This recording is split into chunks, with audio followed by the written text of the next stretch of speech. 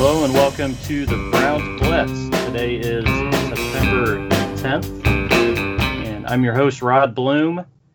Today, we're going to be talking about racism in America, part 2, and we have a wonderful panel back, some distinguished and smart guys here to talk about this, so I'm just going to kind of bring everybody in one at a time. No particular order. First, Slim Dog. How are things going, Slim? Good. How are things with you? Things are good. You know, kind of hot. What can you say? Hey, we just had snow here a couple days ago. We went from 90 degrees to a high of 38 yesterday, and we had snow. The earliest snow recorded in Colorado. So it's been real interesting. But at first, I want to congratulate you for making the finals with the poll. Yeah, congratulations, man. Well deserved. Well deserved. You know what? It wouldn't happen without people like you supporting me and this podcast. And this podcast wouldn't be this podcast without, shows like this and guests like you and everybody else who's come on to talk and to do it. So, for me, this is a podcast for Browns fans and everybody else. So wherever the podcast goes in this tournament, to me, it's a victory for everybody that's ever done anything with this podcast, ever listened to it and everything. But thank you. So next, Dwayne Evans. How are things going, Dwayne? Yes, sir. Living a dream. Yeah. I'm in the process, or we were in the process. I don't know what we're doing right now. Moving, trying to find something bigger. Just got another promotion at work, so can't complain about that. Just hit 15 years with the federal government, so can't complain at all. Living a dream. Everything's good. Excellent. It's good to talk to you again, Dwayne. Absolutely. Love being here. Appreciate another chance to hang out with you guys. Absolutely. And then my brother Jeff. Jeff, how are you? Hey, doing good, Rod. So you got a distinguished panel, really smart, intelligent guys here, and your brother. That's kind of cool. Right. I was talking across the board. Hey. You guys were all here for the first one, and then, I said, hey, who else should we get to come on and talk about this? And Slim said, let's get Coach in. So we have Coach Tolliver here by popular demand. Coach, how are things going? Oh, my goodness. Uncle Sugar has me extremely busy. And just to throw it on out there, please wear your mask and have your gloves. Keep me unemployed for the time being. So COVID is pretty much the mission. We're doing the very best we can to have some in place some mitigation and just a lot of soldiers out there they're doing what they of course signed up for, that's to serve, but a lot of them are like really away from their families, and this is a very, very unique situation. There's lots of bombs going on. And this disease it's really something else. So, I'd like to give a shout out to my guys and just trying to, ensure our communities that, we're doing the very best we can to assist. But other than that, I'm living the dream. I'm going down to my unit to prepare for this weekend's exercise. So yeah, I'm just living a dream right now, just driving from place to place. Yeah, I know you've been working a lot and very, very busy. So we appreciate you just finding the time to join us and kind of squeeze us in. I know it's not easy. Yeah, I got some briefings I got to do for the brass. So, yeah, it's kind of interesting. Yeah, it just feels good to be around, good friends and family. At least even if it's just for 20 minutes on this call, get my mind away from all that stuff and just talk. That's right. Well, we're very happy to have you with us, Coach. Yeah, thank you for your service too, Coach. Oh man, I signed up for it. You know how I roll. I'm all the way in. Yeah. So we did part one of this. And I was going to write the date down, guys, but I think it was back in June. It's probably about right. June. June. It was early June, so it's been about 3 months. And we're going to talk about this, but we'll get into how much has actually changed, if anything, since then. I don't know if anything has. And that's kind of what we're going to talk about tonight. But before we get into all of that, on the first show, we kind of all went through our experiences growing up and kind of what role race played for us as we were growing up and our experience with different races and so forth as we were growing up. So I thought we would start just by getting Coach's perspective on that. Because everybody heard from the rest of us. So I'm going to let Coach go and just kind of talk about his upbringing, his, a little bit of his youth and, however far you want to go with it. But, because it's a different story for everybody. So we kind of want to hear your story, Coach. Roger. Well, you got to understand, I pretty much lived all over the world. My daddy was in the military. So we were basically we were isolated from, things that was going on outside of Pope. I don't know if you guys been on a military installation, but it's literally its own community on base. And, you have so many different nationalities, so many people that, are from different places. And my dad was, a grumpy old, salty sergeant. So, all his soldiers used to come by the house and stuff and used to see them. So, when I was young, I didn't see it like that. But when my dad got out, then I started understanding that there were differences. And the way, I guess, people dealt with those differences, it tended to be, racial undertones. So, like I said, the military, everybody's green.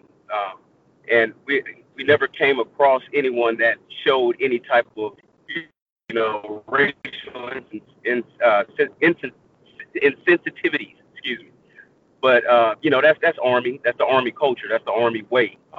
You get rolled up, get put out the military for being racist. So as I progressed, my dad got out. We moved up north.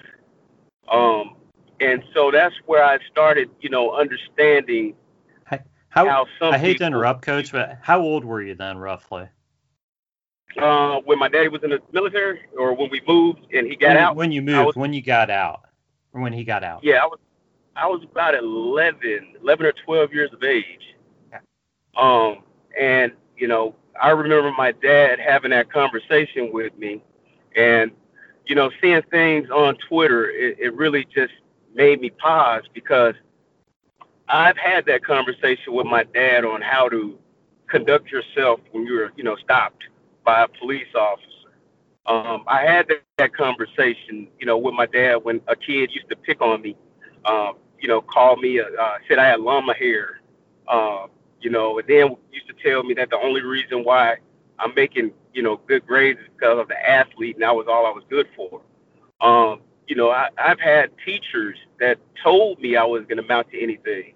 And that's why I'm a teacher now, because I'm trying to counter all the negativity that I had to deal with.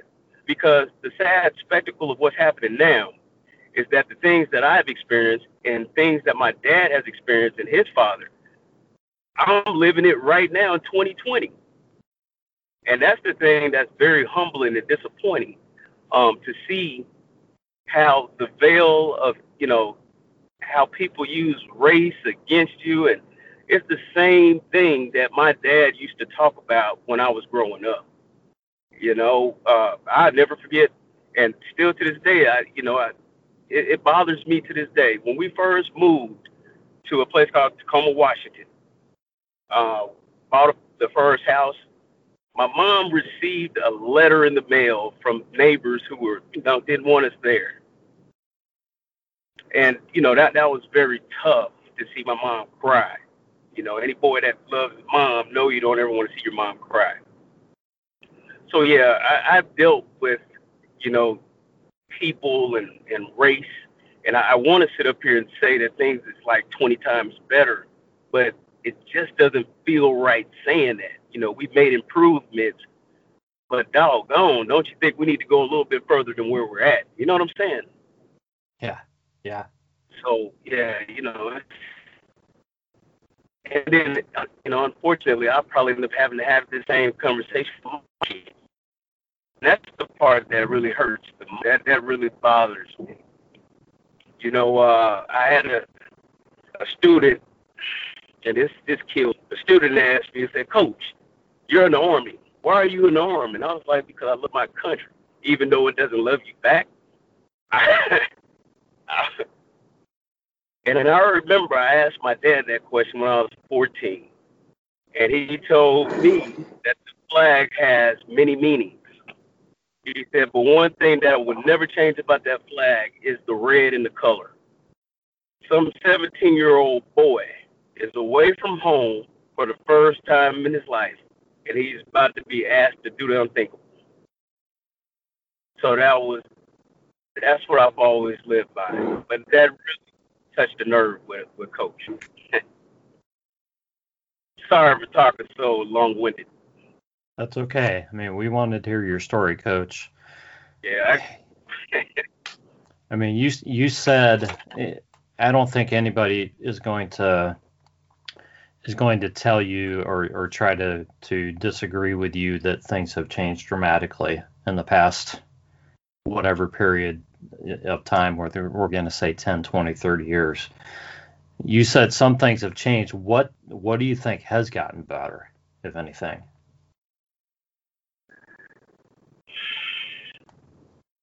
I really don't know anymore. When I turn on the TV, I try to avoid watching the news.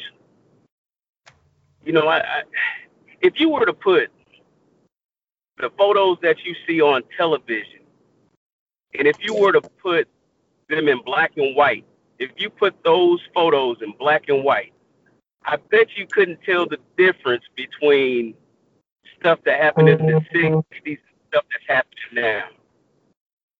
Mm-hmm. I mean, I'm a history major. I have a degree in history as well.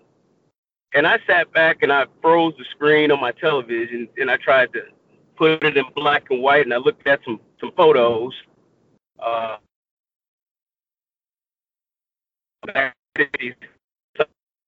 And you really couldn't tell if that was the 60s or if that was now. I think that the only major difference is that we have social media to tell stories a little bit faster. And then,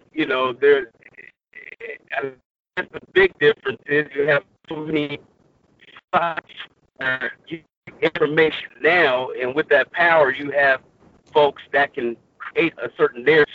So for me, it appears that like stuff in the 60s was probably, folks really telling the truth. There was no narrative. You had the civil rights movement and all that stuff, people fighting for equality. Okay, cool. But you look at it now, it's more about a narrative on who's the bad guy and who's the good guy. It almost appears as if folks want to sit and talk. Have we forgotten how to communicate with each other because of all these new social media sites that we have? Twitter, folks don't know how to speak to each other, or even Facebook. We don't know how to conversate anymore. So I would say that it's worse. Yeah. Not because of all the racial undertones, of course, but because we don't know how to communicate with each other anymore. Yeah, I think that's a big part of it. For me, man, we're all just sitting up. Oh, go ahead, sir. well, I was going to say, for me, I feel like the news media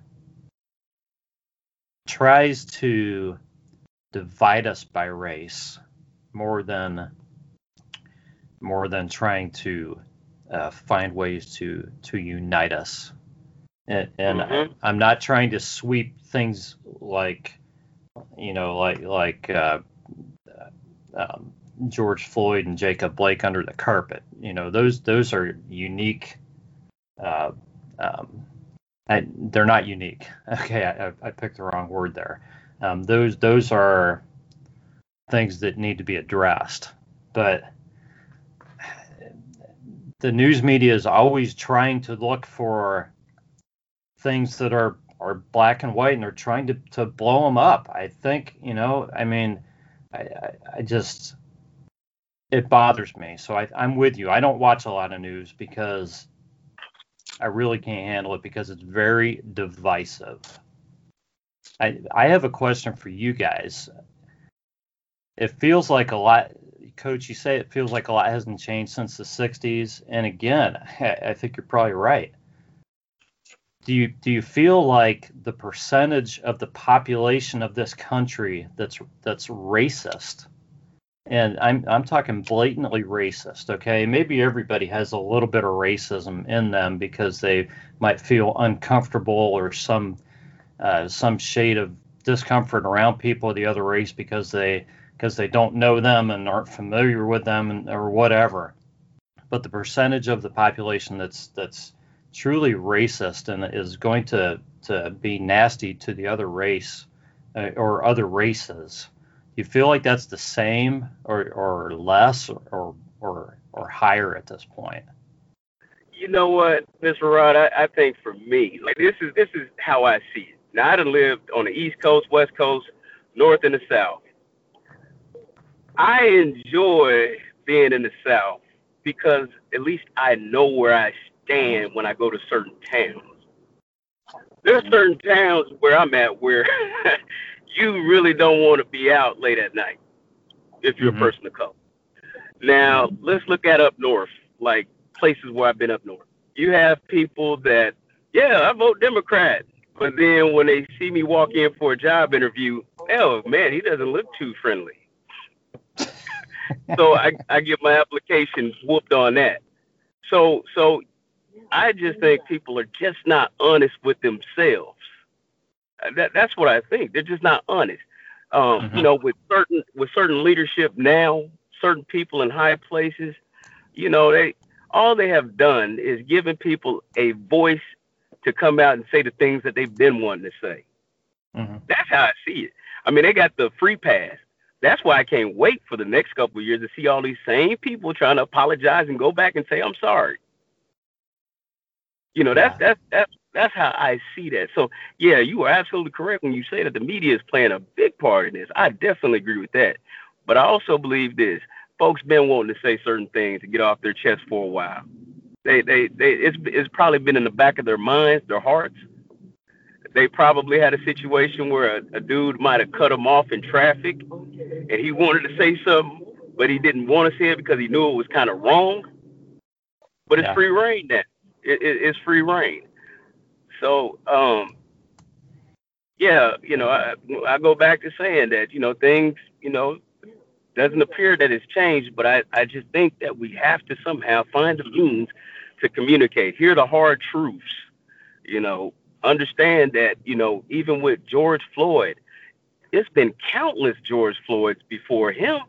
I was almost a George Floyd on several occasions. And I'm like the nicest guy in the world, to be honest with you. I'll second that. Like, there's nothing I won't do for you. But, we all have George Floyds. And then at the same time, when you do bring it up, nobody wants to listen and hear what you have to say. Oh, no, that never happened. No, that had never happened. No, you're just making that up. I mean, I had a guy on Twitter tell me I was making it up. Here I am. Cop got a gun drawn to my head because I fit a description. So there's not that. And to be quite honest with you, I don't know that many black men that have not been pulled over, and they cut the light on in their car, pull down their license, and then keep their hands on the steering wheel and tell the police officer, "Sir, I am going to get my wallet." Very slowly. It's not that many of it. I don't think that it has never experienced that. Right. Slim and them might have. I They have. might have. They might have got lucky. I was. Well, let's bring Slim in and get his thoughts on this. My dad, coach, was a deputy sheriff in Summit County, and he, as a cop, a deputy sheriff, gave us the talk as well. Because he saw it firsthand. With cops. He came to the force in 1963. So he saw that. And I tell a lot of my friends that you can ask any African American person, and they will tell you a story where they were discriminated against or had blatant racism done to them. That's the America that we're in. I mean, just like you said, you can ask just about any black person, and they can tell you a story personally. I had it to where I was in Indianapolis, and I was being dumb, and I was speeding in a rental car, and I got pulled over by the Indiana State Patrol. And so, they got me out of the car, and they handcuffed me, sat me to the side, searched the car. And so the officer said, because they were doing some federal type thing like a click it or ticket or, drink or driving that weekend, that they, for their records, for their state records, they had to arrest me and not let me go. That was their excuse. But the cop had me in the back seat of the car, and he goes, "You know what? You're lucky." And I said, "Why's that?" He goes, "If you were a couple counties up, I don't know what would have happened to you." A couple counties up, he goes, "The couple counties up, the police up there have a reputation. Seriously, if they would have caught you up there, I don't know what they would have done to you." And that scared me when he said that. Sheesh. Yes. Oh yeah. Yeah. That's what counties down here that's like that. So Slim, what do you think as far as the percentage of the population that's racist? Do you think that's the same as it's been, or do you think it's going up or down? It's probably gone up in numbers because we've seen more people come out, out the woodwork, like Coach said. Mm-hmm. But the numbers have always been there. It's just that now it's more open. You see more people because of the state that the nation is in right now, to where 4 or 5, President Trump says things and does innuendos to where now it's at a point where people say, "Oh, that's just the president being the president," So people feel that they can turn around and be like the president and say things and do things and get away with it. And some people are finding out you're not getting away with it.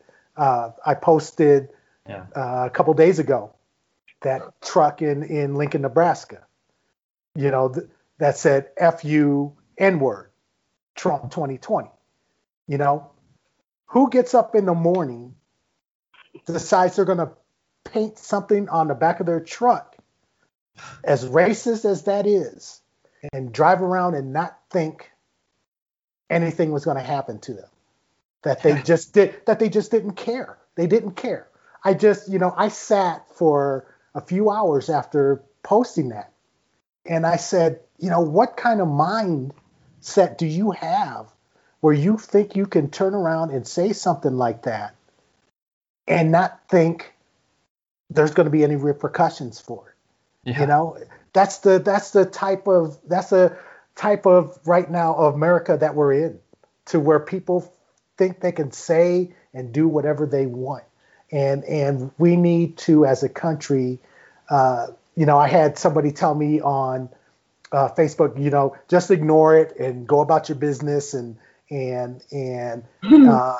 yeah, exactly. Go about your business, ignore it. They're just ignorant and stuff, but you can't ignore that when it's being thrown in your face all the time. And for me personally, I'm going to combat it. I'm going to fight. And Coach said, I'm going to be fighting right there beside you. You got to fight that. That's the only way you can stop it. You can't just turn around and ignore it and hope that it goes away, because it's not going to go away. It's not going to go away at all. So I think I was telling my kids a couple days ago that there hasn't been riots and protesting and stuff like this since the 60s. It has not been this bad since the 60s, which is it's a shame. It's a shame that all the stuff that America has tried to work for,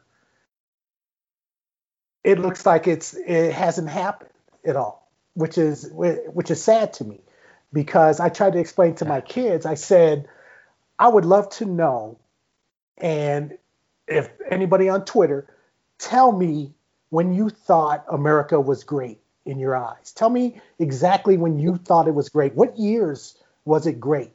Okay, Great Depression.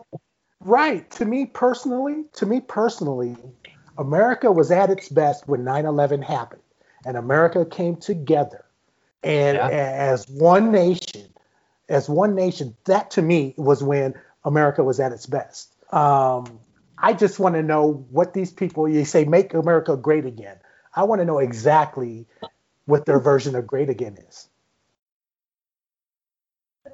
Dwayne, do you agree with Coach and do you agree with Coach and Slim? Sorry. Yeah. Unfortunately, I have to. Sad as it is, the fact that, like I said, nothing has changed in the last 6 decades. Like you put a picture up on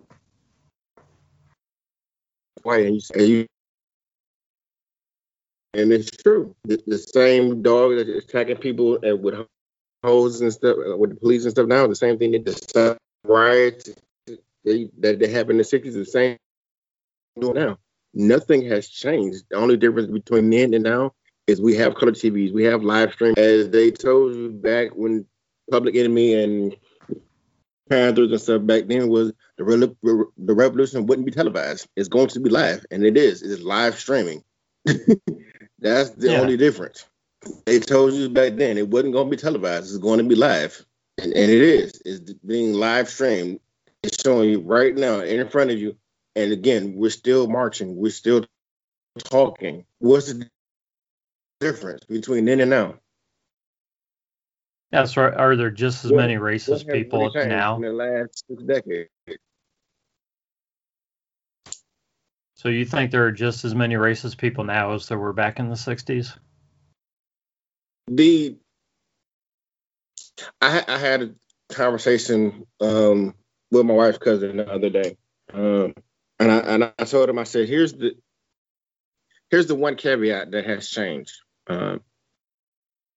When we had the last president in office, and I think that here's the one issue that a lot of people are seeing that's different.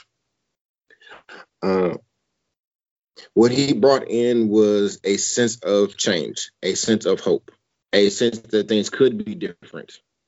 And when we went back to the same old good old boys club, and you could do what you want to do, and same politics as usual, and people are like, hey, you know what? It wasn't completely great with Obama in office, but it was a step in a different direction. Mm-hmm. Again, some people may argue it was the right direction or wrong direction, but it was a step in a different direction. I'll say that. Okay? Yeah. Because again, we're really going to get into politics, but we'll say a step in a different direction. So when you look at it from that perspective as a different direction, and you go back to a complete 180-degree turn, and it's the same old politics as usual, some people look at it like, hey, you know what? It wasn't all good, it wasn't all bad, but I don't like the same old, same thing that we always had been doing. People, you kill people alive on TV, and again, we talk about Breonna Taylor, we talk about George Floyd, we talk about Tamir Rice and all this stuff like that, and nothing has changed. People are still not answering for their crimes and this, that, and other. And it's like, you know what? Again, black, white, Chinese, Asian, it doesn't matter. People are like, you know what? I'm kind of sick of this. Something has to change. We cannot keep doing the same thing we've done for the last 6, 7 decades. Something has to change. So it's not just about racism as an underlying tone. It's just people in life in general have to change. The thought process has to change, as we said on the last podcast. Yeah. So, Jeff, you've been sitting quite patiently. I'd like your thoughts on this. Well, I appreciate you guys. I certainly can't relate to things the same way that you can. Just listening to your stories makes me think about how I've gone through an evolution in my life, and I've seen other people do it in their lives as well. Are there more racists now? I think the word racist is a little bit too blanket a term. I think there are huge degrees. We all carry prejudices with us. And it's just, it's something that is part of our human condition, I think. It's in a utopia that goes away, but realistically, our goal needs to just be to improve on that and become more tolerant of each other, despite our differences, whether they're political or racial or any number of things. We mentioned last time, there's a whole laundry list of groups who get marginalized in this country. And I think what has driven that is we've lost our objectivity. We've lost our willingness to empathize with other people. We feel threatened by somebody else being successful. Our Constitution was written to avoid the concentration of power in only a few hands. So the way our system is set up, it's supposed to promote compromise, where you put people in a room and they hash things out, and that's been a messy process for 250 years. But it's always led to things that benefited the population as a whole. So what's changed recently? I think what's changed recently is we've seen the extremes concentrate their power around certain key issues, certain hot buttons with certain groups. And that has gotten everybody to dig their heels in so that there's no more ability to compromise. Not only can't we communicate, Coach, but we've lost the ability to listen. We need to be better listeners about, why is this an issue for you? Steps like we're taking tonight are important first steps in just understanding where people are coming from. And hopefully we can sort of set the tone for more conversation. But I tell you what, I've been incredibly frustrated trying to have conversations with people. And I don't go aggressively at people. I just try to understand where their mindset is. But as soon as you nail them into a particular position, or they feel backed into a corner, people tend to have the same kinds of reactions, and they all get defensive. And I may have done this or I may have done that, but I'm not a racist.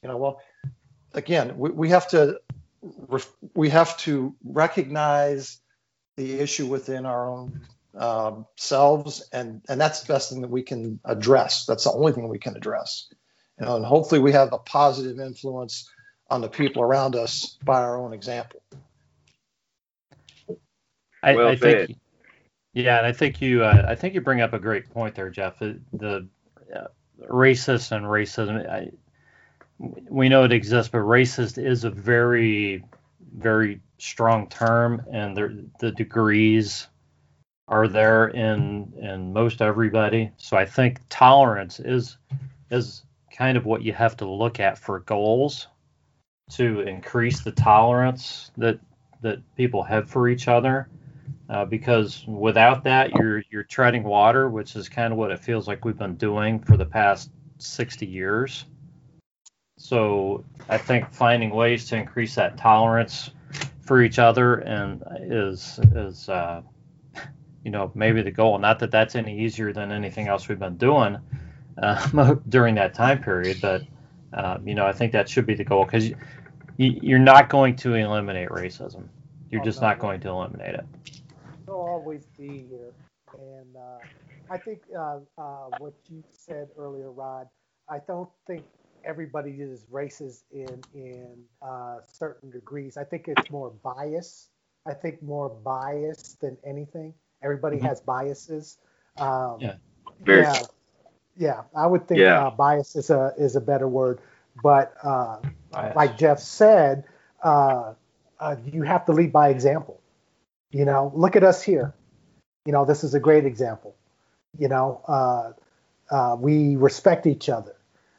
That has to happen too. There's certain things as well. Not only empathy, but you have to have respect, and understanding, and want to place yourself in that person's shoes. I mean, many times on Twitter, I've gotten in discussions and I've turned around and I gotten defensive and maybe jumped on somebody, and they said, no, this is not what I meant. And I go, I apologize. You got to be able to apologize too, instead of digging your heels. I said, my bad. I'm sorry that I said that, and things were cleared up, and we just, continued on our way. I think people have to be able to say, okay, have to look within themselves, and being tolerant and being able to apologize and say you want to change is very important as well. Yeah, I think what Slim, what you guys are. Oh, I'm sorry. Go ahead, Dwayne. Sorry, Dwayne. Go ahead. That was Coach. Oh, sorry, Coach. Go ahead. Yeah, I definitely have to agree with Slim, and yeah, I think you guys are actually hitting on target with the bias thing. I do think that sometimes people do bring up, yeah, you're a racist, but I think sometimes too we don't ask the question, well, why do you think that? See, and I think at times, let's be honest about it. We all are, chasing that cheese in this thing called life, in the rat race. And so we really don't take time out to think about other people. So I would say this here: if there was one value that I think most Americans share, one that we always, pretty much, swear by, is empathy. I mean, we're a compassionate society. That's what Americans are. You go overseas, you will see people being, coming up because they know that we're compassionate people. But somewhere along the line, maybe it's been the how life can be cruel with folks. Somewhere along the line, we allowed empathy to get beat out of our value system. And heck, I might be wrong. I might be wrong to be, blanketing most Americans as being empathetic. But I really think empathy is something that has been lost, in our current society. Like, man, why would this person feel that way?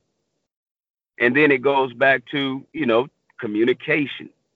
But I do believe that we are going to eventually have to separate races from bias. Somehow, some way, we are going to have to separate those two. That's all I had to say.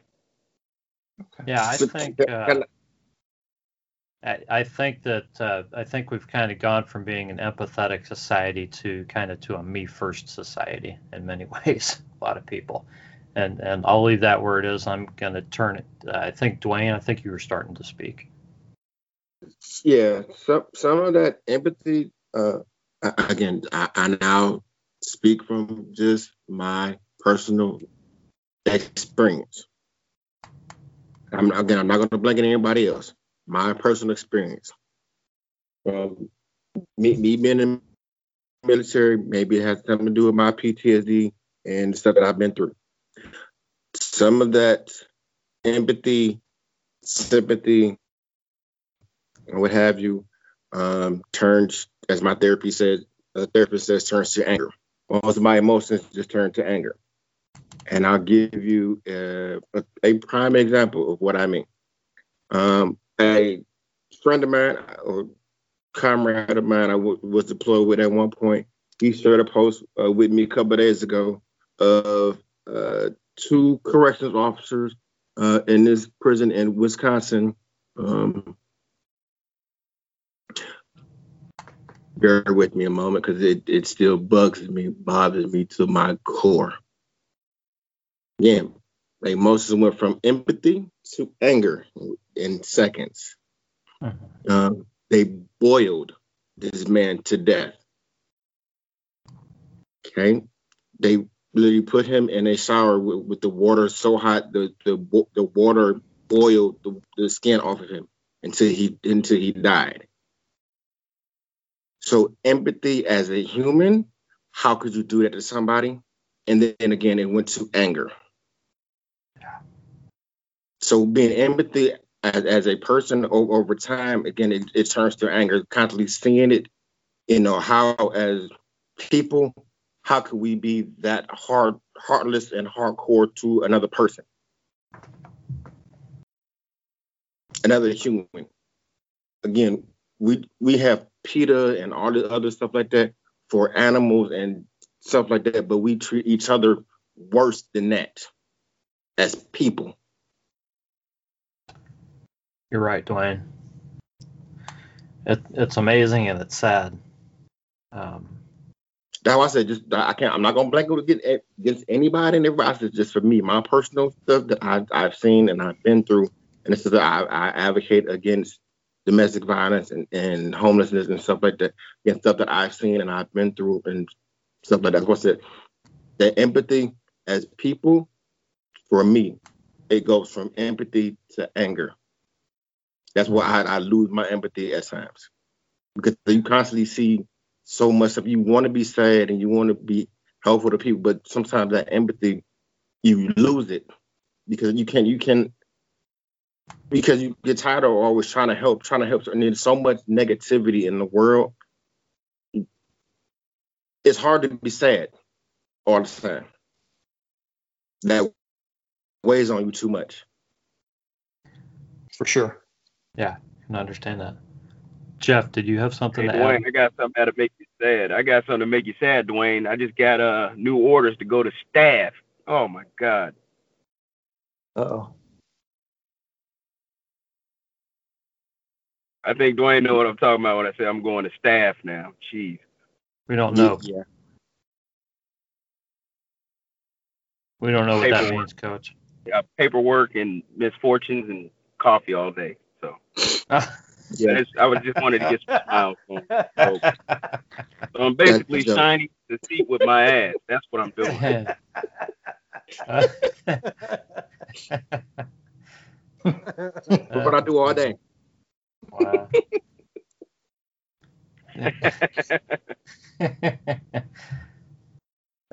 Jeff, did you have something? Well,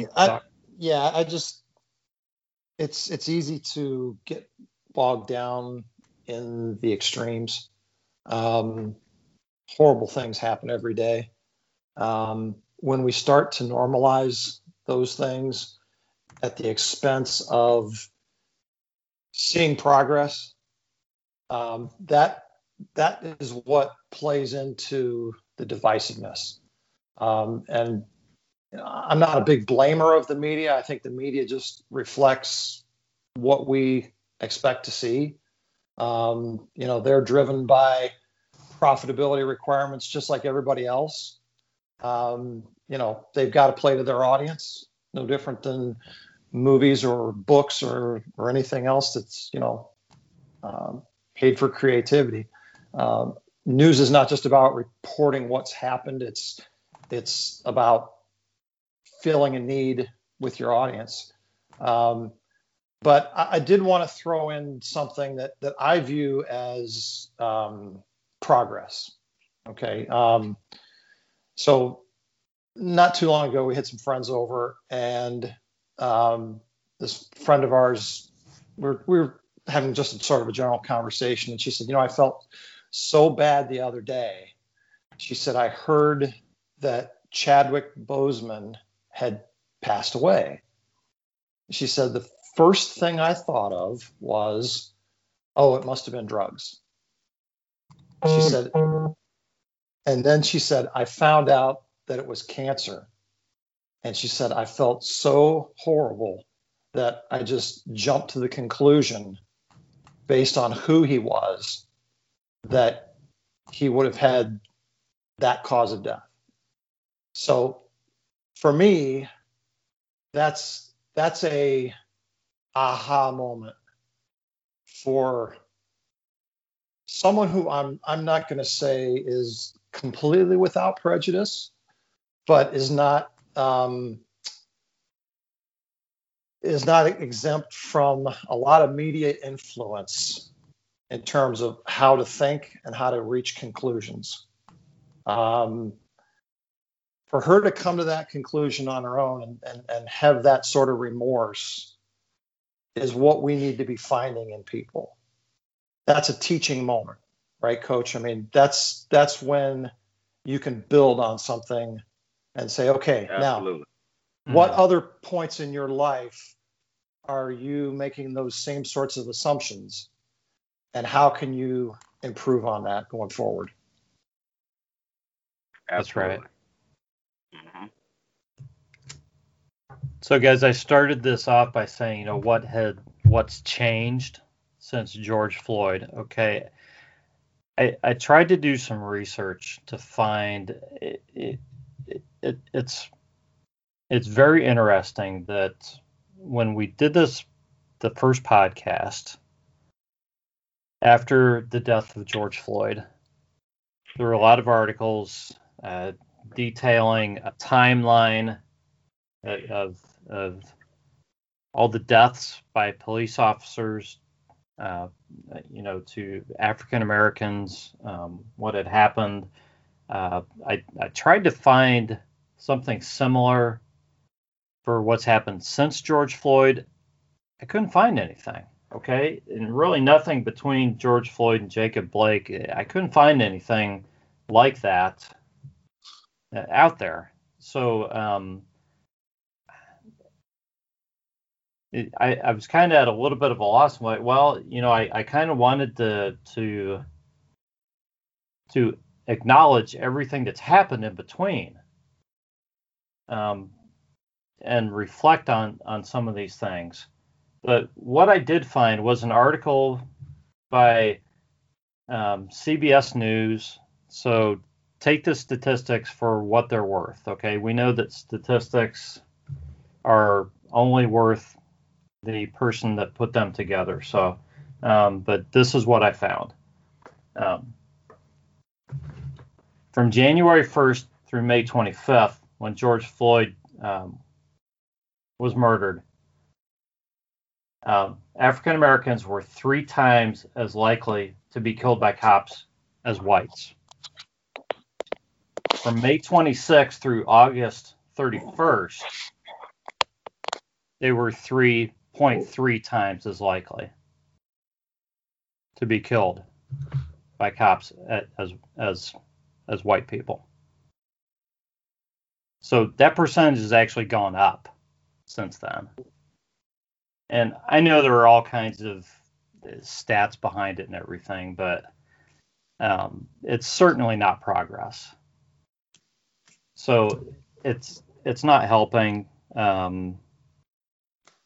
Nothing's gotten better there as far as statistics. And I don't want to reduce George Floyd or Jacob Blake to a statistic, but I was trying to look for something to see what had happened since George Floyd, between George Floyd and Jacob Blake, to try to get a feel for, if things are better or worse or what, as far as what's being reported. And you know what? Nothing's really being reported other than individual instances. Nobody's tracking this anymore, it doesn't seem like. So I want you guys to hold on to that piece of information. And then I'm also going to add in a poll that Jeff put out.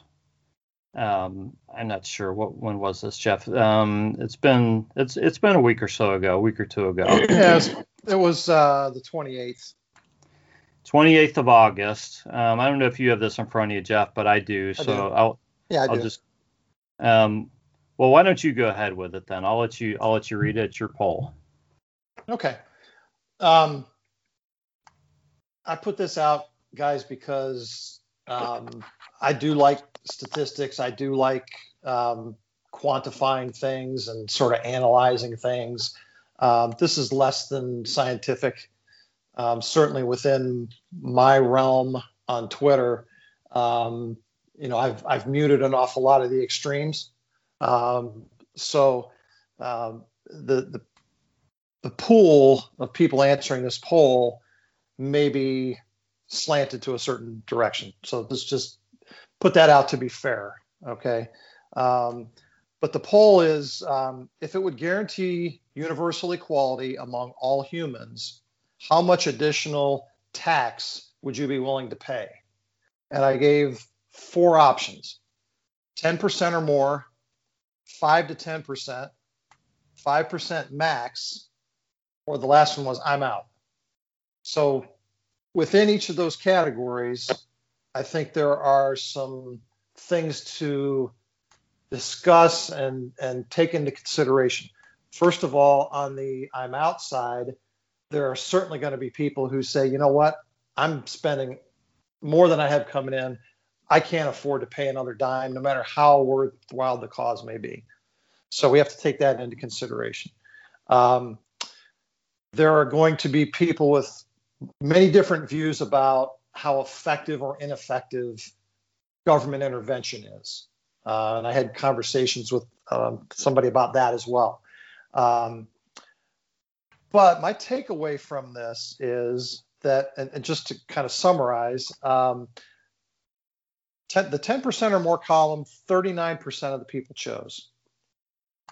14% of the people chose the 5 to 10%, and 18% chose the 5% max. So 71% of the people who responded to this poll said that if we could guarantee universal equality, whatever that means to that person, that question was raised as well. Okay, but if we could guarantee universal equality, 71% of the respondents to this poll said they would be willing to pony up and pay for it. Okay, which to me was pretty inspiring. When you monetize things for people and you expect them to pay for something, it means that they see a value in it. So I'd be interested to hear what each of you guys think about that. I think it's actually great. I was expecting a lesser number. How many people did you, what was the percentage of people that said, I'm out of here? Well, it was 29%, Slim. And to be fair, again, this was only 51 people that voted. Okay, so out of my pool of people, 51 people voted. And it's really hard to draw a lot from that because, again, I probably interact with only a small cross section of people and who may share some common values. Next time you just ask Slim and I to retweet it and you'll get a lot more votes. Right. Well, I'm still learning the inner workings of Twitter.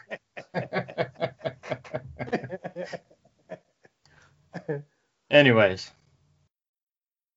Yeah, that's interesting because, when you were talking about the Get Out and you were explaining, what you thought, I just wonder how many people were actually like, I don't want to do anything for anybody, forget them. I'm happy where I'm at, and that's that, and I'm, that's really interesting. That that 29%. I just wonder, what the people's thoughts were, on that decision. I can see with, with money and stuff like that, but I just wonder how many people were actually had some type of bias, or well, even, yeah, or I'm even absolutely racist. sure that Right. if I asked this question in a different group of people, that I would get probably 180-degree different result. Right. I don't doubt that for a minute. Right. Yeah, I'm sure there's a group of people that are going to say, yeah, there's no way in hell I'm paying money to help other people, people in these other groups, whether it's other races or whether it's other sexual orientations. There's people that there's no way that they want equality for other people. Because so yeah, I'm sure that's because they view that as costing them something. Right. So the only reason that, in my mind, that you would, unless you have some sort of religious belief system in place that prevents you from acknowledging certain groups, the only reason that people would be against equality, because it's a basic tenet of our Constitution. Okay. The only reason that people in America would be against equality is because they view it as costing them something. Okay. So, I'll go back to my friend real quick and another spot in the conversation.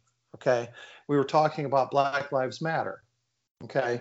Well, the message that she has received is they want special treatment.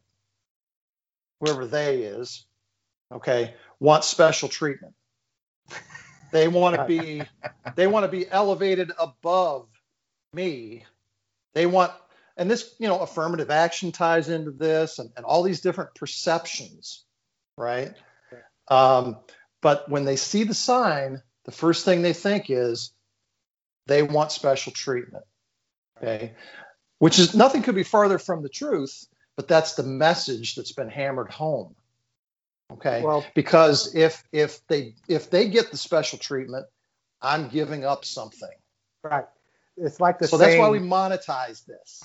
Right. It's like the saying, the equality to some may be oppression to other people. Correct. It might have been different. It might have been different if you would have, been more specific, because there's people out there that don't believe that, communities like the LGBTQ should be equal. And then you have other folks that may not believe that women should be paid like a man or paid as much as a man. So I think if you would have been probably more specific with it, you would have probably got some more interesting, answers to that. Yeah.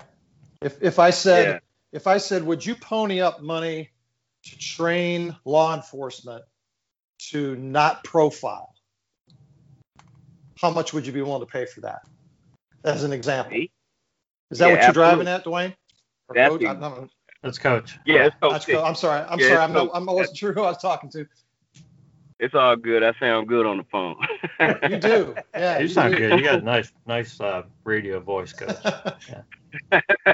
Yeah. So if you would be like, just like that example you just gave, and that stems back down to biases, Right. So if you would, put out there, hey, would you support folks that wore left shoe only? Right. Right. Find something wrong. You know what I mean? So, yeah. So equality, that statement was just a broad thing, because equality can mean so many different things. Exactly. To, different people. So I was purposefully vague on that question, absolutely. Just to sort of measure what people felt was important to them. I would love to see your next one you put out there. Yeah. Now we'll retweet it. Right. There you go. We'll get a lot of votes. Here's another factor too, Jeff. There could be some people that read that and said, you know what, the Constitution already calls for this. Why am I going to pay extra for it? Well, there certainly is a segment of the population that believes that believes even though it's not that true, racism, I understand. That racism is a thing of the past, that we've addressed it and it doesn't exist anymore. And trust me, I hear that every day. Wow, okay, you do. guys. I mean, you hear certain things that I hear this every day. Okay, wow. it is no longer an issue. I had this conversation with a law enforcement officer on Twitter a week or so ago, and he said there is no such thing as police brutality. I think he said saw it's that. Yeah. He said Amazing. it is all a big con job, and it just doesn't happen. And everybody has the same opportunity in this country, and all you have to do is take advantage of it, and you can be successful. And then he closed by saying that if I didn't like this country, I could move somewhere else. But so I move to Europe. You're going to move to Europe. Right. So yeah, he's a jump. But yeah, it's pervasive. That belief is pervasive in the white community, particularly in the rural, blue-collar white community. And that's where you see all of the Trump flags, the rebel flags, which in my mind mean the same thing. They all feel the same way. That's crazy. My mouth would have been on the floor if he said that. So that's what we have to overcome. That's what we have to overcome. Yeah. You're right. Yeah. I've seen a video and I've seen a few signs, guys, and tell me honestly how you feel about these signs and things that say all lives matter at this point. Is it offensive? Is it just a Trump thing, or what does it say? I'm gonna take a crack at this one real quick. I gotta take a crack at this one. Okay. All right, so let's break stuff down. I really got to get this off my head. Okay, so for some of the our folks on Twitter and all this stuff, BLM. I'm gonna give you some advice. If you can go to a guy that's on the street corner and buy a T-shirt that says BLM 2 for the 10, that should tell you everything you need to know. Because for one, there is no national president of BLM. It's not an organized thing like a union. It's not the NAACP. It's none of that stuff.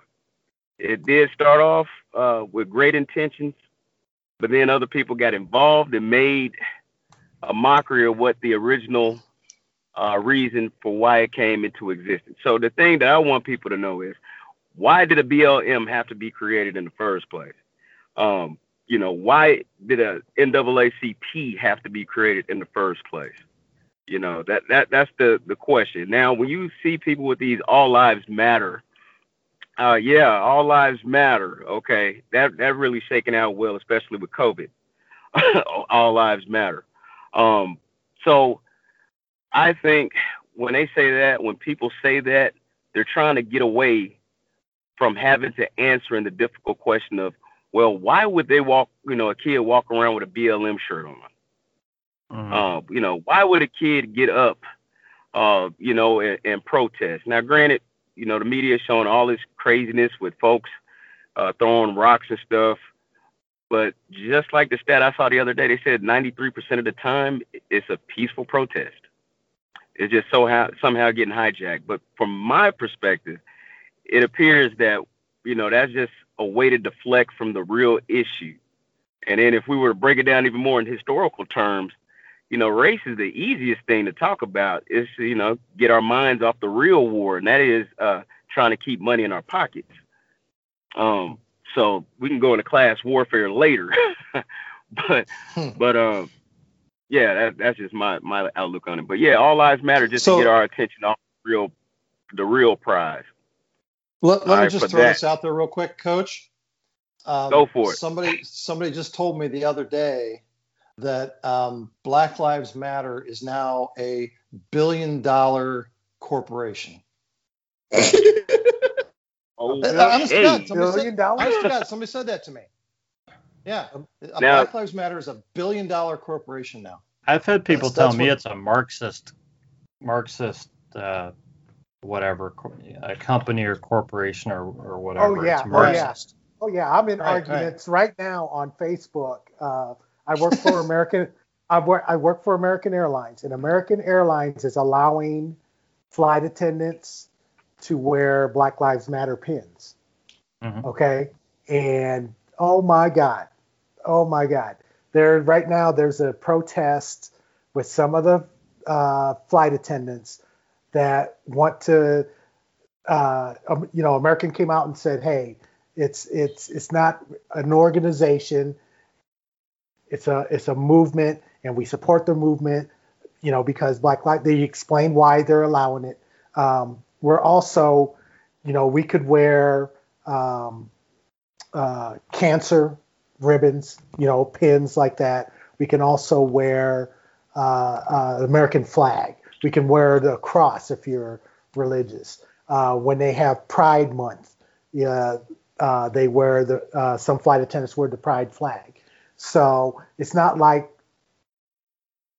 this is the first thing that American is allowed. It's just a lot of people think that it's a political statement. So now a lot of flight attendants are going and saying, "Well, I'm going to wear my Trump pin. I'm going to wear my Blue Lives Matter pin. I'm going to wear." One person said, "I'm going to wear my Second Amendment pin." And we're just like, "Oh my God, you're totally missing the whole point of why they're doing this." And I had one flight attendant post that he had his Black Lives Matter pin on, and somebody was taking pictures of him on the plane while he was doing his service. And you're not allowed to do that. You're not allowed to take pictures of crew members doing their duties. But he was trying to get a picture of this flight attendant with the Black Lives Matter pin on, and they stopped him after the flight. They stopped this person after the flight and made him get rid of all the pictures off the phone. It's actually a violation to do that. And so right now there's a lot of controversy with American allowing it. Also, Delta has been doing it for a while. They have allowed the Black Lives Matter pin. And then I think I've heard Southwest also has allowed it. But, of course, people are boycotting American Airlines and these other airlines that are doing that. So, but to me, all lives matter. It's kind of an insult because it's a backlash to Black Lives Matter. And like a lot of people say, of course, the people that say Black Lives Matter, all lives matter. All lives matter to me. All lives matter to me. But right now, there's an issue with Black lives, and that needs to be taken care of. And there's people that just don't, either they don't want to understand it or they just don't get it. So when I hear people say that, it's kind of an insult. It's almost like that's their retort to us having the Black Lives Matter movement or saying Black Lives Matter. But we're not saying only Black Lives Matter. It's not like we're saying we're trying to be above. We're just like, we're asking for your help. America, we're asking for your help. Why is it a worldwide movement? If it was just this little Marxist group or company or billion-dollar business, I don't think the whole world would be pretty much marching to the same thing. It's something that happened. It's something that happens in other countries as well too. It doesn't just happen in America. It does happen in some other countries. So it's not what these people or some people say that it is. So I find it insulting when somebody comes with an all lives matter. Yeah, I see the All Lives Matter sign, and I think of when I used to work in the office, which I don't anymore, and I see somebody and they say how are you, and I say I'm good, how are you, and they come back and they say I am well. Okay, maybe some of you guys say that. If so, no offense, but it's kind of and I know that's a totally different take on it, but that's kind of like that's kind of like somebody like trying to correct it and just change the direction of it, and it's like, oh no, you're not looking at this right. I'm going to correct you, and this is how you should be looking at it. So yeah, Dwayne, did you have anything that you want to jump in on there? No, I'm gonna leave it alone. Okay, I think we've covered it pretty well. Yeah. Good. No, I just got to know something. I'm sorry, but so they're saying that BLM is communist, Marxist, right? I've heard Marxist, yeah. And then it's $1 billion entity. Mm-hmm. Yeah. Oh, okay. Well, you know what? I think we can go ahead and get into the conspiracy thing. So, the pins that Slim was talking about. See, that's why I left it alone, Coach. That's why I left it alone. Yeah. Well, I'm just saying. I might as well have a little fun with it. Yeah. So the pins, we could say that it's communist because the pins were probably made in China, then shipped here, and then distributed underground right before a rally. That makes so much sense. Yeah, I'm with that. Okay. That's all I was checking. That's why I left it alone. So you just had to. Good move, Dwayne. Yeah, guys, the NFL is actually starting tonight, and I know you guys are all aware of that. Let's talk a little bit about sports and what has happened in some of the other leagues. The NBA, WNBA, Major League Baseball. A lot of them have had games canceled, strikes, and this and that. I didn't catch the beginning of tonight's game, so I understand there was going to be a dual protest with the two teams, and then I guess we probably would have helped if I would have seen it. But anyways, what do you guys expect through the NFL season?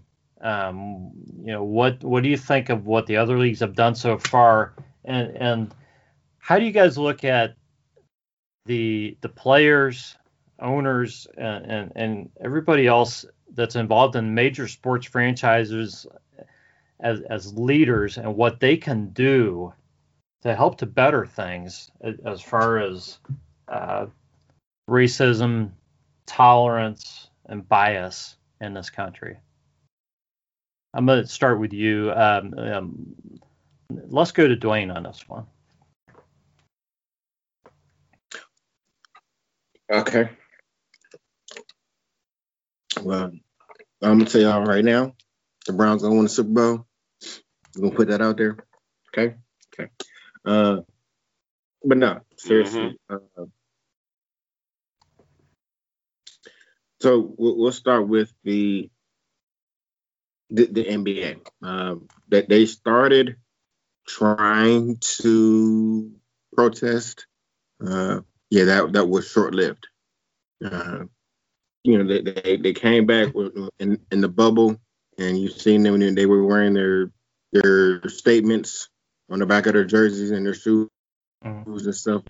And then when it came down to the final couple teams, whatever, it was like, no, we're not gonna play at all. I think they didn't play like 1, maybe 2 games, and they was like, okay, we gotta play again. So that was like really short-lived. Them protesting. Again, this is bigger than sports. This is bigger than 1 or 2 games, this, that, and other. To really affect change in the platforms that they have, they're going to have to really take a stand if they really want to affect change. Jeff, you started a very interesting topic and a potential controversial poll. And it's kind of good that you left it at a blanket statement. But what you did was you asked for people to take ownership, and that's the reason why you had such a diverse polling. When that's exactly people take right. ownership of stuff, you take pride in what you do. It's the same thing as it's a difference between buying a house and renting a house. When you buy a house and you take more care of the neighborhood, you take more care of who's around. You make sure that your yard is cleaned up. There's the trash around the area is picked up. You care about people in the neighborhood, who's moving in, who's around there. When you rent, you like, I don't really, you barely speak to your neighbors half the time. Okay, it's the same thing when it comes to the sports and stuff like that. This is what 2020. Colin Kaepernick has been out since what, last 4 years, 5 years. It's been a long time. Yeah. Still, fighting.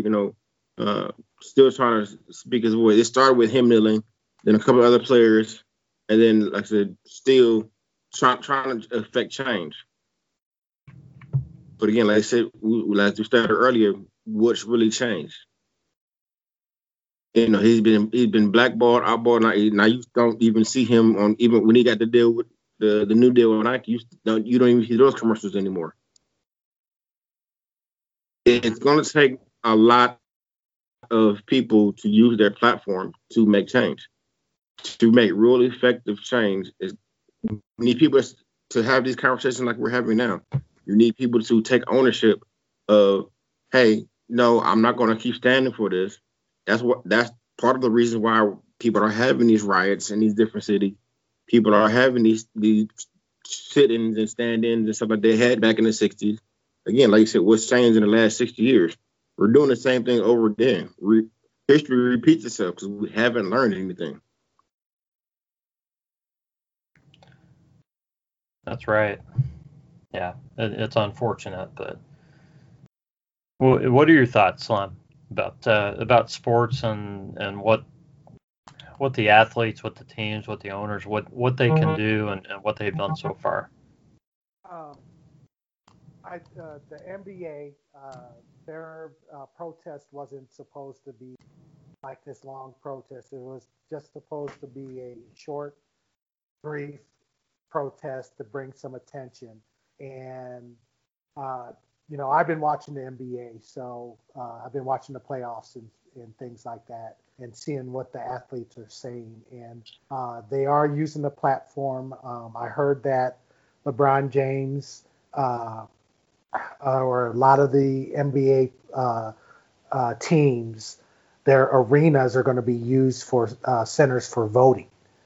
So, from that short protest that has happened, I think the Milwaukee Bucks team turned around and went and spoke to the mayor and other dignitaries out there in Wisconsin. And so, that has started. The thing is that you have to keep it going. You can't let it fade away. With the NFL, it's going to be interesting to see. It's all good and dandy to show unity and to take the knee and stuff. But I think that for me personally, that time is gone. Now it's time to turn around and do things. If you want change, you're going to have to get up, get out there, vote, register people to vote. So I'm real interested to see within these next 2 months how these pro sports teams, try to continue this. Hopefully, with their platform, and hopefully they have enough people that want to be activists to have, some significant change. So, I'm kind of sitting back and watching to see what happens. But, it was a pretty decent first step, but I think there's more that has to be done with it. You just, sitting and talking is fine and dandy to a certain point, but you have to turn around and take action. Can't let what's happened right now in America. I think more people have recognized that there's a problem. I think more white people have recognized, that there is something wrong going on right now. So you have to take that and go with it and make sure that you get a result from all this happening. Otherwise, it's just a moot point, and we're just kind of back to square one again. That's right. Yeah, is more white people recognizing the problem with what's happening? Is that the momentum that's needed to actually get something done in this country? Yeah, it's great that it's being recognized. Now I try to tell my white friends that you need to talk to family. You need to talk to your friends about it. Bring it up. Even though it's an uncomfortable subject, you have to bring it up. You have to talk about it for it to be out there, because I've seen personally on Twitter, every once in a while, I'll have my discussions and stuff like that, or post things and say what I feel and what I think about it. And I've actually had people send me messages saying, I had one person turn around and go, please don't delete me, whatever you do. I don't have the same views as you, but I respect you and others on here, and I want to hear more and I want to see more. So please don't delete me. I'm learning new things, and to me, that was the ultimate compliment that you could give. If one person can just change one person's mind or get one person just to listen and hear the stories and stuff, then I think you'll see more significant change. So that kind of motivates me on Twitter. I mean, I don't post a lot of political stuff, but if something catches my eye, I will put something up there. But it was a great thing to see that person. And I kind of laughed. I said, you know what?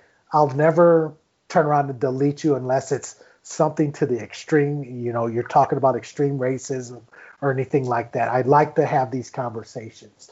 I like for people to know. I believe that it's my I'm not going to say job, but I think I should tell what my experiences are so that people can know and people can learn and not be afraid to ask me questions. I commend that person for being brave enough to turn around and say that to me, which tells me that he is sitting back and he's thinking and it maybe something, changed his mind a little bit. And that's what we all need. That's what we all need to do. That's what we all need to do. That's right. So Jeff, Slim brought up a good point about the kneeling, and that he thinks that time has passed. You know what? I think he's right. I think, a lot of people are concerned about the kneeling. I've had people tell me on Twitter, come right back to me. You know what? I'm not watching it if these guys are all going to kneel. I'm not going to deal with that disrespect. Okay. They still don't understand. Okay. They need to learn more. But the question is, I think the fact is, the kneeling is not going to be enough. Okay, these teams are all going to kneel. Right. Everybody's going to kneel this week.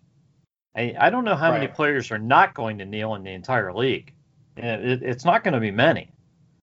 I don't know how many people are even going to notice the kneeling in a few weeks. So Well, it becomes a situation where you're preaching to the choir, Rod. I mean, I've had conversations with people about the NBA, and the people who need to hear the message the most have tuned out. They're just not watching. So yeah, I think Slim's on the right track. That at some point a protest has to shift gears, or it becomes part of the wallpaper. Yeah. The hopefully we've gotten past that question of what does kneeling really mean. But for a lot of people, they're still going to hold on to their opinions of it. I think Slim is absolutely right that we need to be talking about ways to take action. Owners need to be taking action. Using arenas for voting places is a big deal. You can't understate what a big deal that is. That we're affecting change by enfranchising the disenfranchised, giving people the opportunity to vote. Each of us can do little things. I volunteered to be a poll worker.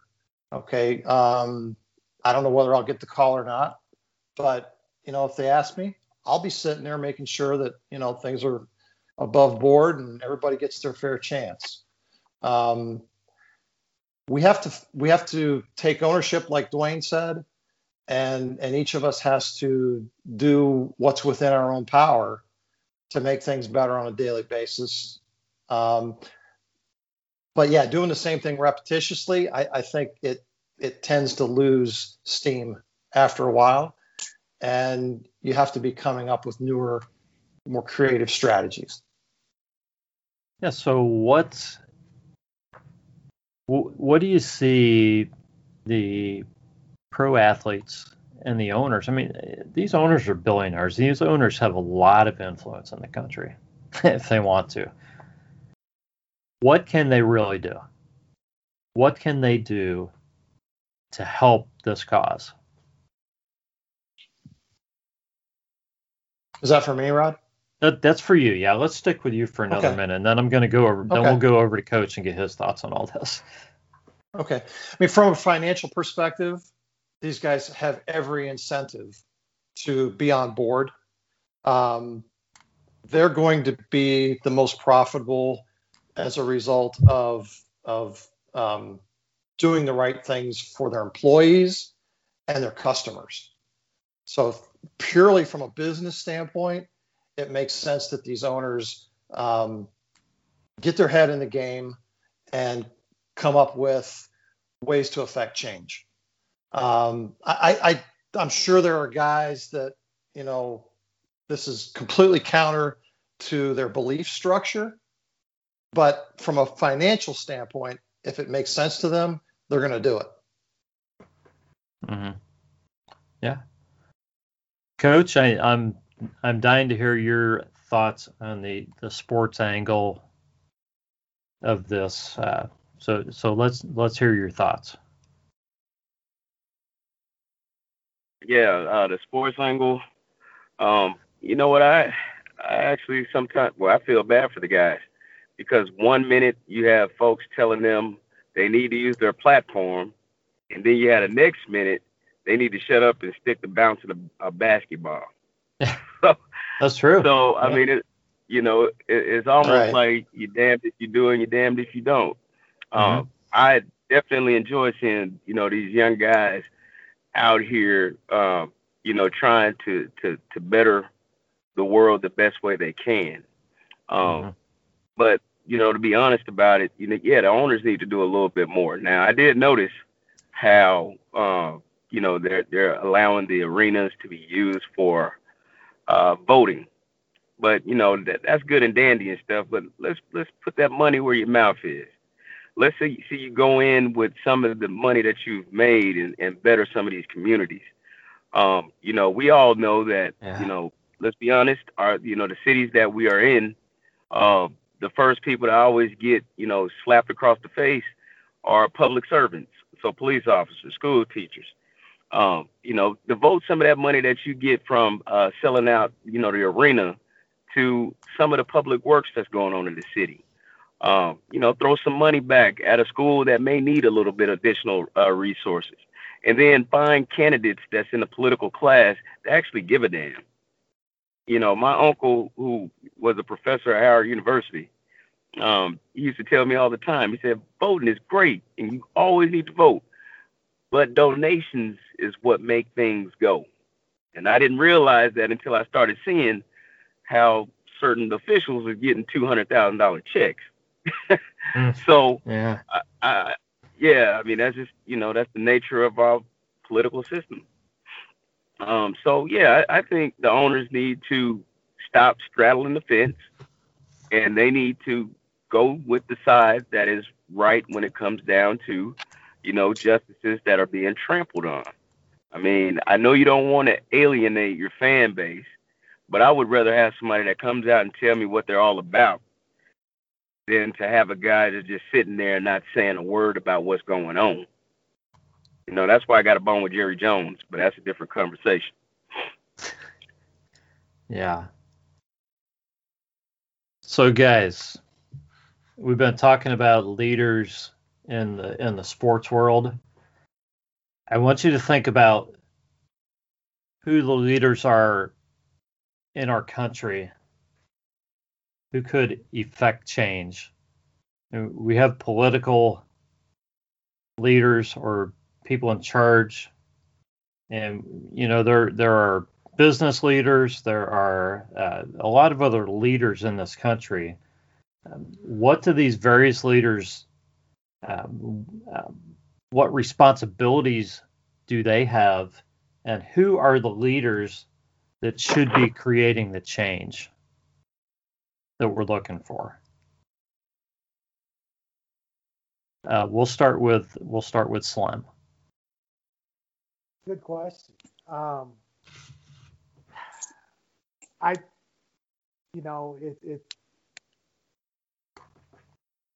It's difficult to say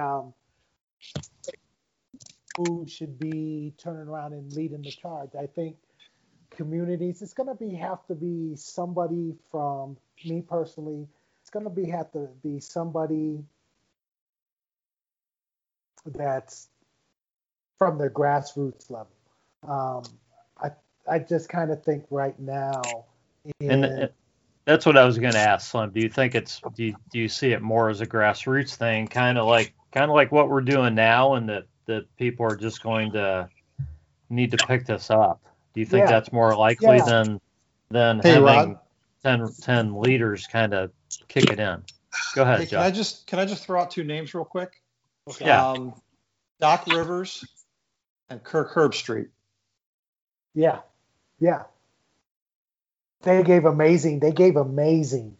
Oh man, I was in tears, with both of them, because Doc Rivers actually had something really bad happen to him.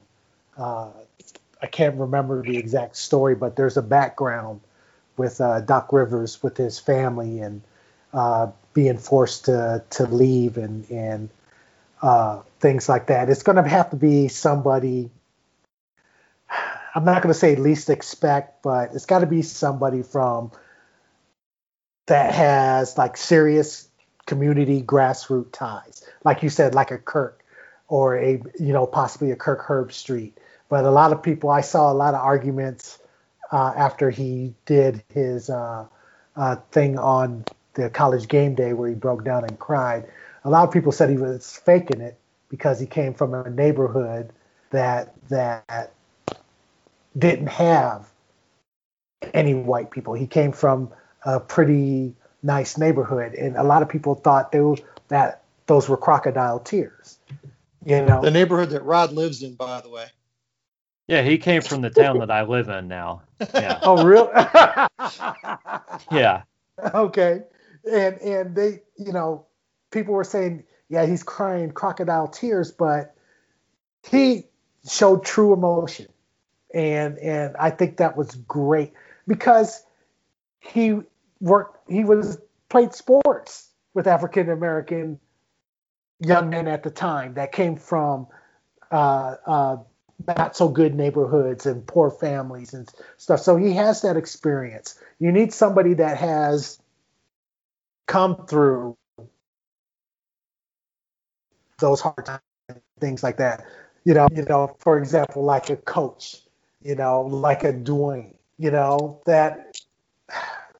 that is there in the community. I just think that there's too much going on right now in the government, and there's other underlying factors.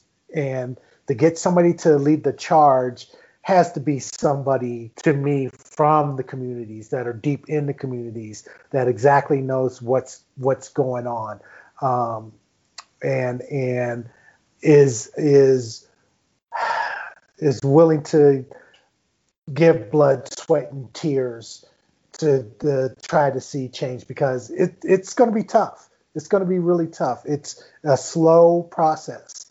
And like we discussed earlier, you want to say that you've seen change over these last, 55, 60 years, but it's hard to tell right now. It's really hard to tell. And so we need somebody that is going to bring everybody together, that's going to have the great ideas, and going to have the backing of maybe, some NBA and pro football. If they really want to see this change, they need to back somebody like that. Yeah, Coach, let's get your thoughts on this. What was the question? I'm sorry, I was on the phone with my company commander for a second. That's okay. The question was, who are we talked about the sports leaders. Who are the leaders in this country, whether it's business leaders, political leaders, or would it be a grassroots movement that could affect the change that we're looking for? I think we have become so cynical until we don't know or recognize what a real leader looks like anymore. I think Slim said something earlier. I think it was Slim who said that the only times that Americans get together is at the time of war. Yeah, that's 9/11, and then when Whitney Houston, everybody remember Whitney Houston singing. So what would that person look like in 2020? What would that person be like? I really couldn't tell you, because I think we would literally watch whomever that person is get dragged through the mud. I really have no idea. Could you imagine a Martin Luther King today? Would he be able to outshine Fox News? I don't mean to put Fox out there, but like I have no idea. Like, yeah, that's what I was thinking. Somebody could speak as eloquently as him. What would happen today? I don't know. Yeah, that's really a tough question. Even I have to admit that. I normally gotta, you give me a problem, I come up with two solutions. Well, this is not an easy question. Easy It's problem. a good question. It's a great question. I don't see anybody right now that I can turn around and say, man, this person would be excellent for it. There's just. Yeah, I'm shocked. That might be a great question for I really don't know. We don't have a Martin Luther King. We don't have anybody that looks similar in that. We don't. No. We could, but we'll probably be so cynical and just looking at all the stuff that guy's done and then find about 2,000 things is wrong with him or her. I don't know. Okay. I think it will be I'm gonna take a stab at the question. a grassroots dude. I'm gonna take a stab at the question. Go ahead, Dwayne. I got an answer for you. So the answer to the question is two people. And here's my two people. Me and Shaq. My big brother Shaq. The big diesel. Okay. And here's why. Okay? It's going to take a person. I always start with myself. Somebody who has, one, like I said, I always listen to like Michael Jackson. Start with the man in the mirror. We have these conversations like this, but we sit down and we figure out who people who are like us, boots on the ground. Start these conversations with people who are in the trenches, in the thick of things, who are having the day-to-day conversation with average, normal, everyday people. Not somebody in Washington, not somebody who making a whole bunch of money, who feel like they're better than everybody else, who think they know everything, and who have lost touch with the normal everyday person. Like I said, that grassroots and normal everyday person who can really affect change, because it starts with a normal person having a regular conversation. So again, so the first person I'm gonna start with is somebody like myself, or Rod, or Slim, or Coach, or Jeff. You know, somebody who is, who can have a regular conversation with people to regularly affect change. Because it starts with conversations like we're having now. These conversations spark other conversations, and other conversations spark other conversations, and so on and so forth. And these conversations affect change. Because we put things in place, we put actions in place. Actions become, we put business plans and stuff like that and ideas, and these things become laws. Let's say this is how we affect change. We start off with these conversations. Yeah. Right? Dwayne, when you said me, I thought you were going to say and you. That's what I thought. Me and you. But when you said Shaq, I thought, well, man, Shaq's better than like all of us put together. So that's pretty great. So then, again, the reason why I said somebody like Shaq, Shaq, who has he has the audience, right?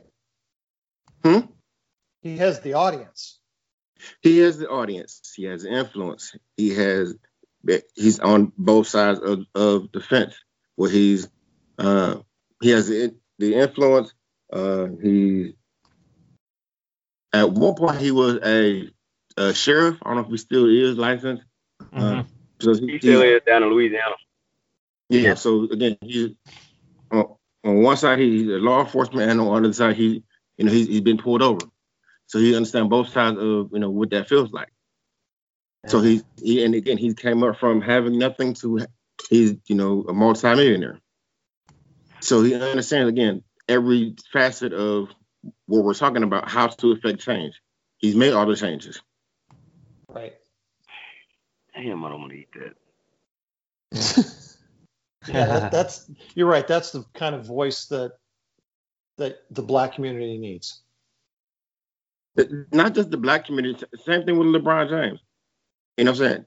Again, one of those people. As much as you try to find fault in him, somebody posted the other day. No matter what you do to try to find fault in him, grew up without a father, and he didn't have this and he didn't have that. To this day, he doesn't have a bunch of kids outside his marriage. He married his high school sweetheart. He doesn't have a bunch of scandals. He graduated from high school.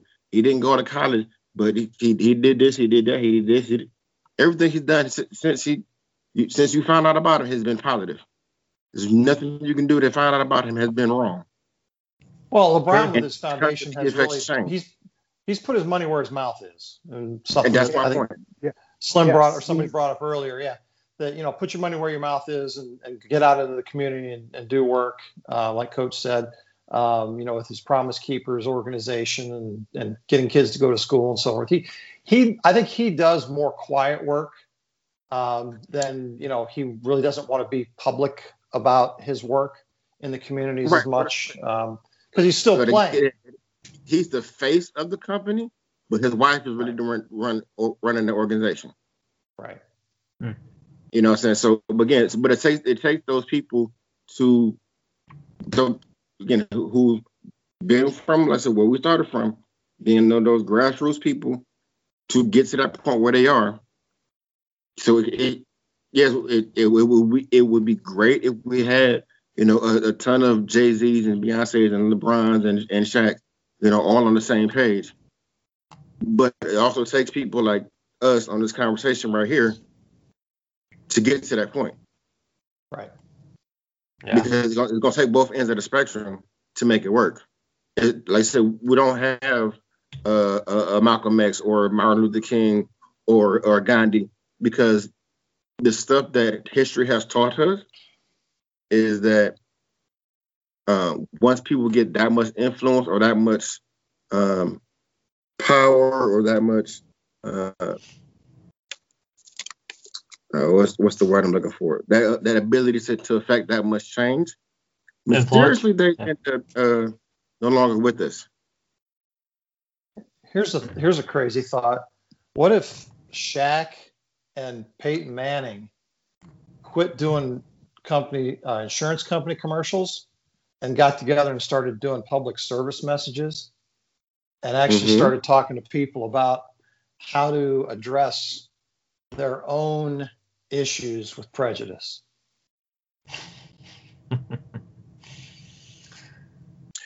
Yeah, two very well respected guys. Yeah.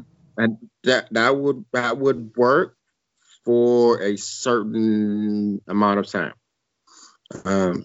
Well, you're not going to fix everybody overnight, Dwayne. I mean, we're not flipping a switch, right?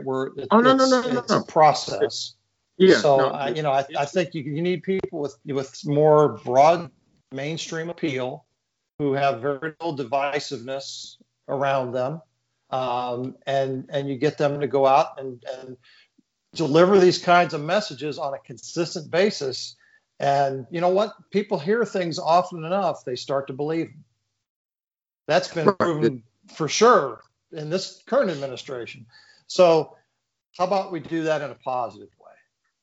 Yeah, I'm completely 1,000% agreeing with you. The issue with it is certain people worry more about the image that they portray. And I know those guys are very cognizant of their earning ability based on their Madison Avenue image. But that's what we need guys who are willing to risk something big like that can deliver a message. You need somebody who's made enough money that they're good with doing the right thing now. Right, and willing to maybe you might risk losing some sponsorship or money. Yeah. Like that too, when you do kind of do stuff like that and put yourself out there like that, you kind of tend to lose, certain. I'm sure, with both Manning and Shaq, they kind of appeal to two sides for whatever, both sides for whatever reasons. But you're going to lose one side, if you go full in, if you jump all the way in. Yeah, and let's you were talking about Dwayne. I think you talked about, or maybe Jeff, about the the fact that you're not going to get everybody, and yeah, the message is, after a while, it is going to get to be, like you said, it's going to get to be wallpaper after a while. We know that not everybody has a switch to flip, so the idea is to try to get to the people like Jeff's friend that he was talking about, that people like that are going to maybe see enough of these ads or whatever you want to call them, public PSAs, and that something like that could make a difference if it was done the right way. And we know this is a slow battle. It's going to take a long time, and you're doing it one person at a time. It's just how it is.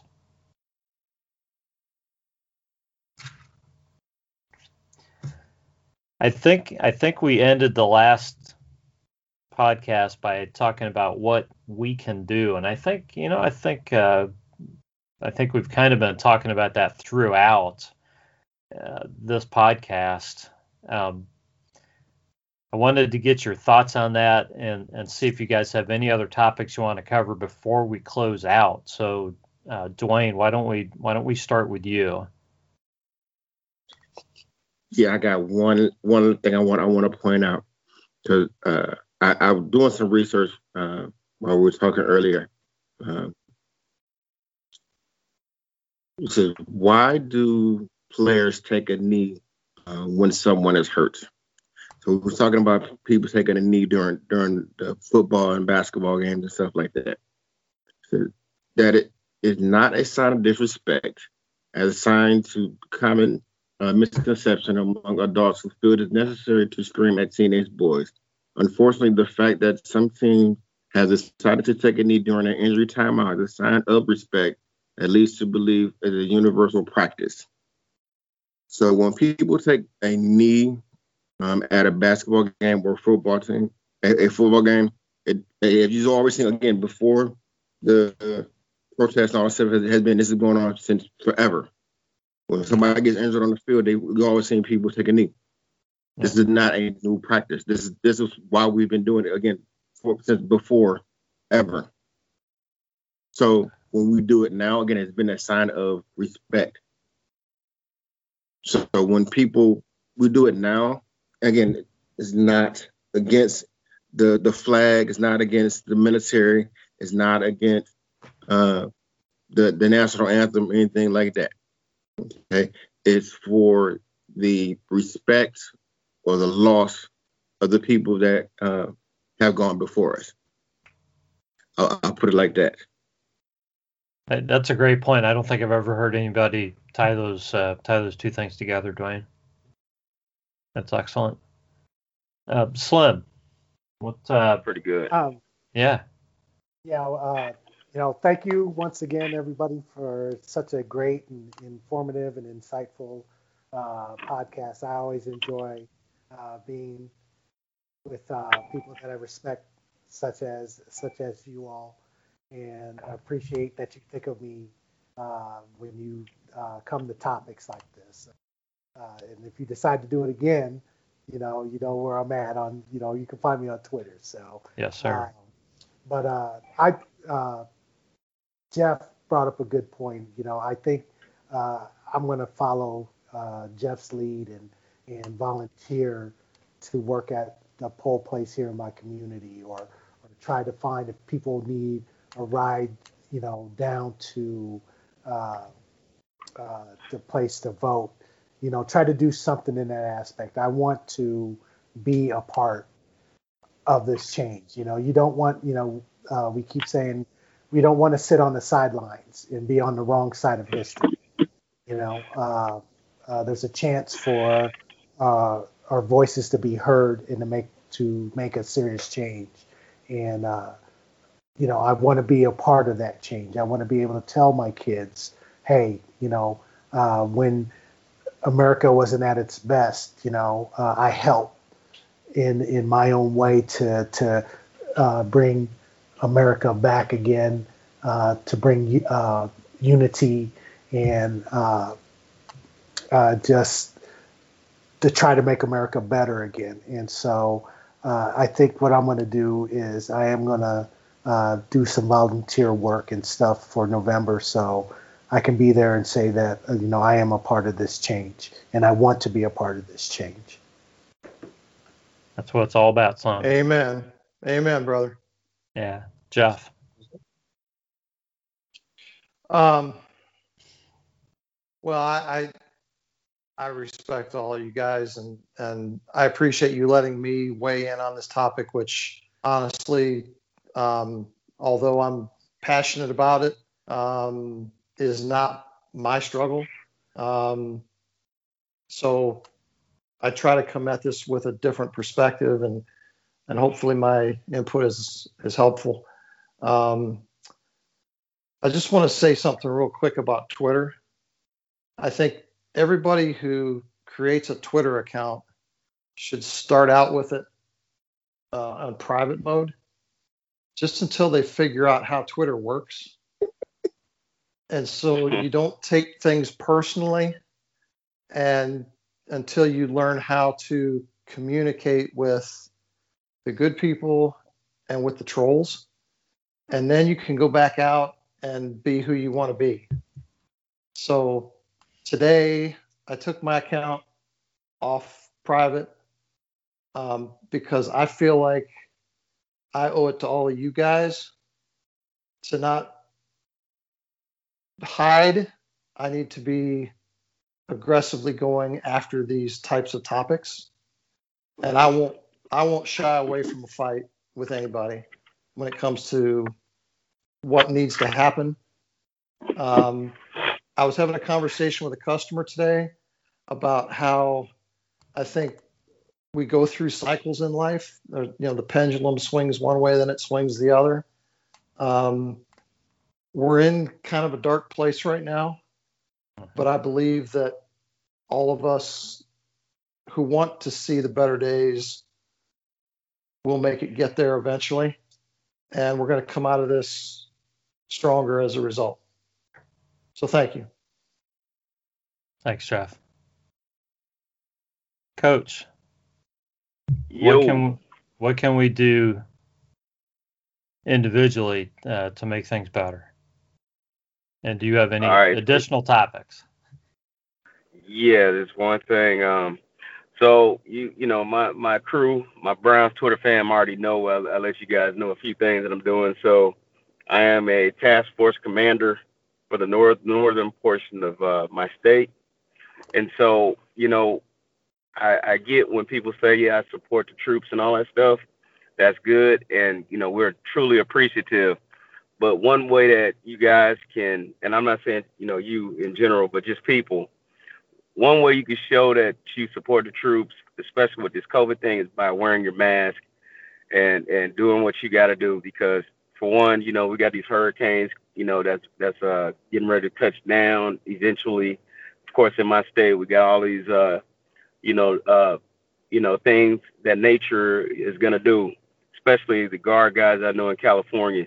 Those guys been going nonstop with COVID. Then they have the fires going on. Then they had the civil unrest that was happening. So, most of the time you're going to see National Guard guys out there. If we all can, man, just put your mask on so we can go ahead and concentrate on other missions that we got to do.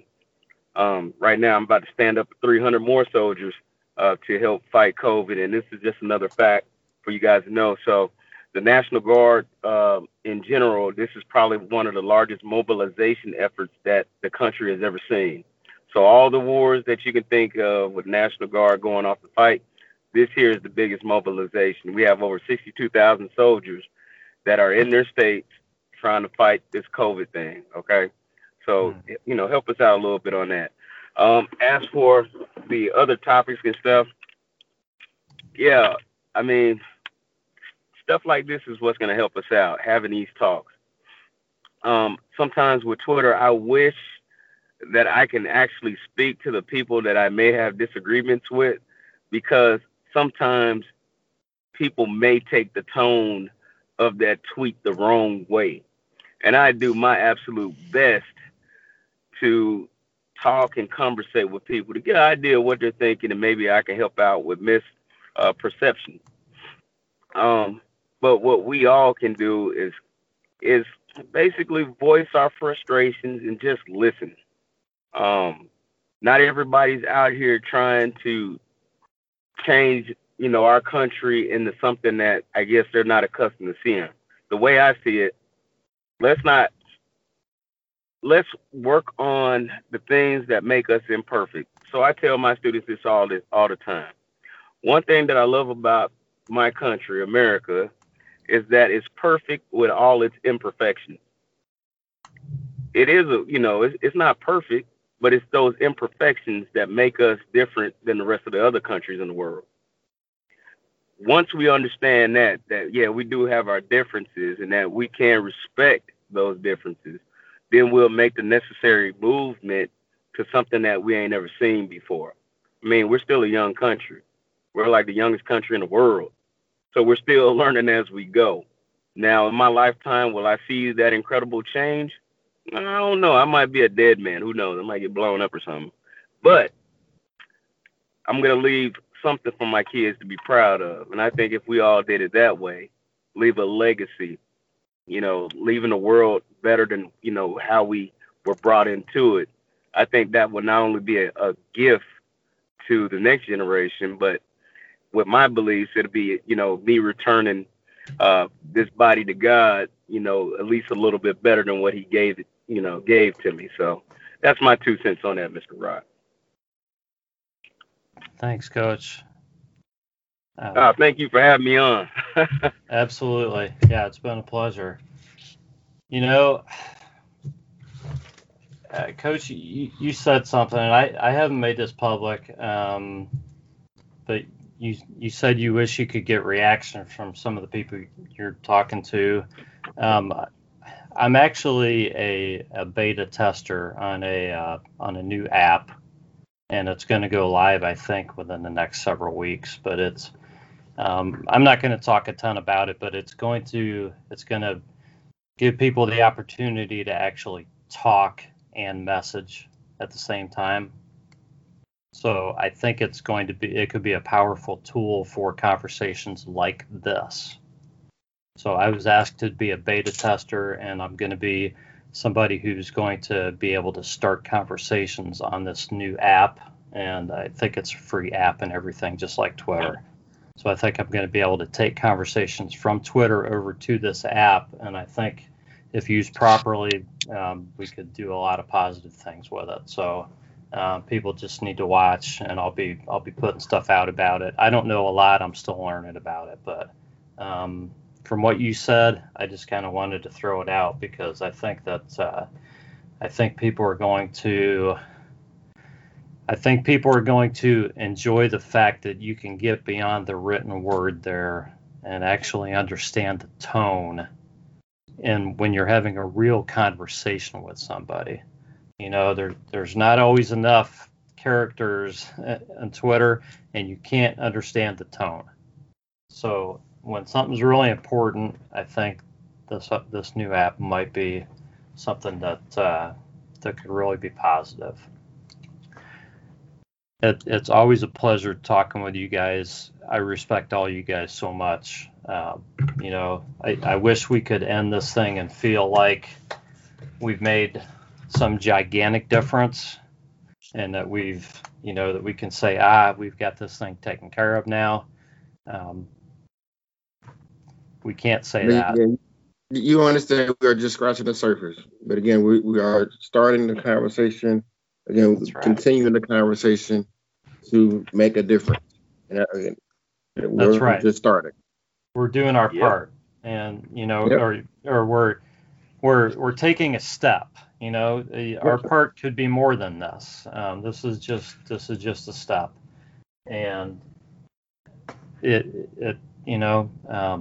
I think we all need to pay attention. I think what Jeff and Slim are doing is great, and I think everybody needs to look for opportunities like this to try to help out. I think everybody needs to keep their mind open to try to look for opportunities to interact with people they don't know and aren't familiar with for whatever reason. Maybe it's just people that do different jobs from you or things like this. It's not always about race.